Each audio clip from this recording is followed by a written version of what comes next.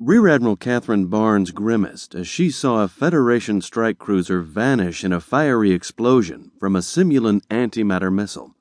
On another screen, an AI war sphere was breaking apart. The battle was going badly for the Federation fleet. "The fleet is sustaining heavy damage," Clarissa reported as she listened to the latest reports. "Fleet Admiral Strong is hesitant to withdraw, as we may not be able to return. In all likelihood, the simulants will increase the size of their defense fleets at the tunnel entrances to prevent us from ever gaining entry again." Catherine could sense the growing desperation she knew must be sweeping across the fleet. Only the AIs would be void of this horrible feeling. If they failed in their mission, then everything might be lost. "Androm, is there anything we can do?" The Alton scientist hesitated for a moment, and then turned toward Catherine with a grave look on his wizened face. "I may have found a way to destroy the Dyson sphere." "What?" exclaimed Colonel Leon, her eyes growing wide in astonishment. "How? Our most powerful weapons can't even put a dent in its hull." Androm turned back around and adjusted the ship's large view screen.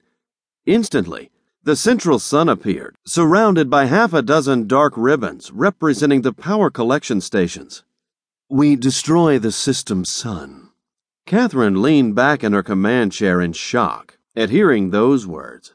She took a deep breath as she gazed at the Alton scientist. "Is that even possible?" "Yes," Androm answered. "Shilum and I have been doing some calculations. If we take the distant horizon to the outer edge of the corona of the star and launch all of our antimatter missiles into the photosphere, it should cause a sufficient reaction to cause the star to go nova. It will take some precision because all of the missiles need to detonate within milliseconds of one another to cause the photosphere to become unstable enough." "We've lost another battle cruiser and 2 more strike cruisers," Captain Reynolds said in a grim voice as the green icons vanished from the tactical displays. "We've also lost 18 war spheres in the last 7 minutes. If we're going to do something, it needs to be soon. We're losing a lot of people." "Clarissa, if we do this, can the distant horizon escape the nova?"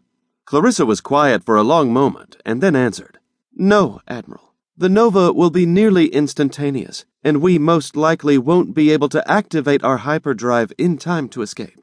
The sheer mass of the sun, and being so deep inside its gravity well, may cause the drive to fail catastrophically when we jump into the outer regions of the corona."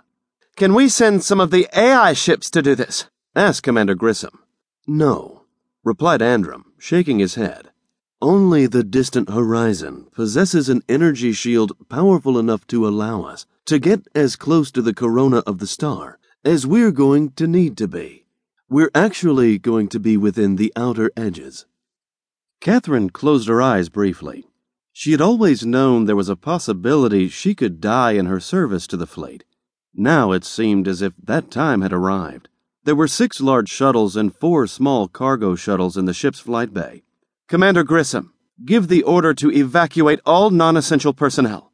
She looked over at Katie and Kelsey. "That includes the 2 of you, as well as Androm, Shilum, and Miko."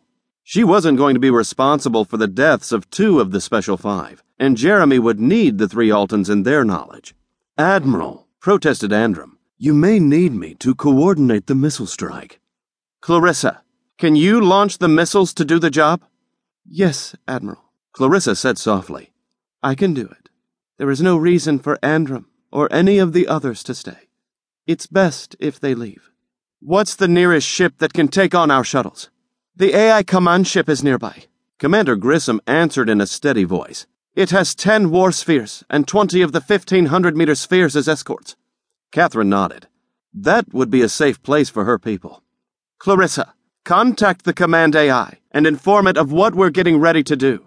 She looked around at Androm and the others, who were still standing in the command center, hesitant to leave. "Go, now," she ordered, "or I'll have you escorted to the shuttles by Marines." "Goodbye, Admiral," Kelsey said, her eyes filled with shock over what they were about to do.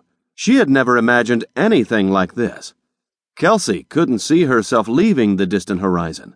She felt as if she was abandoning her post. "It's been an honor," Katie added, as she walked over to Kelsey's side.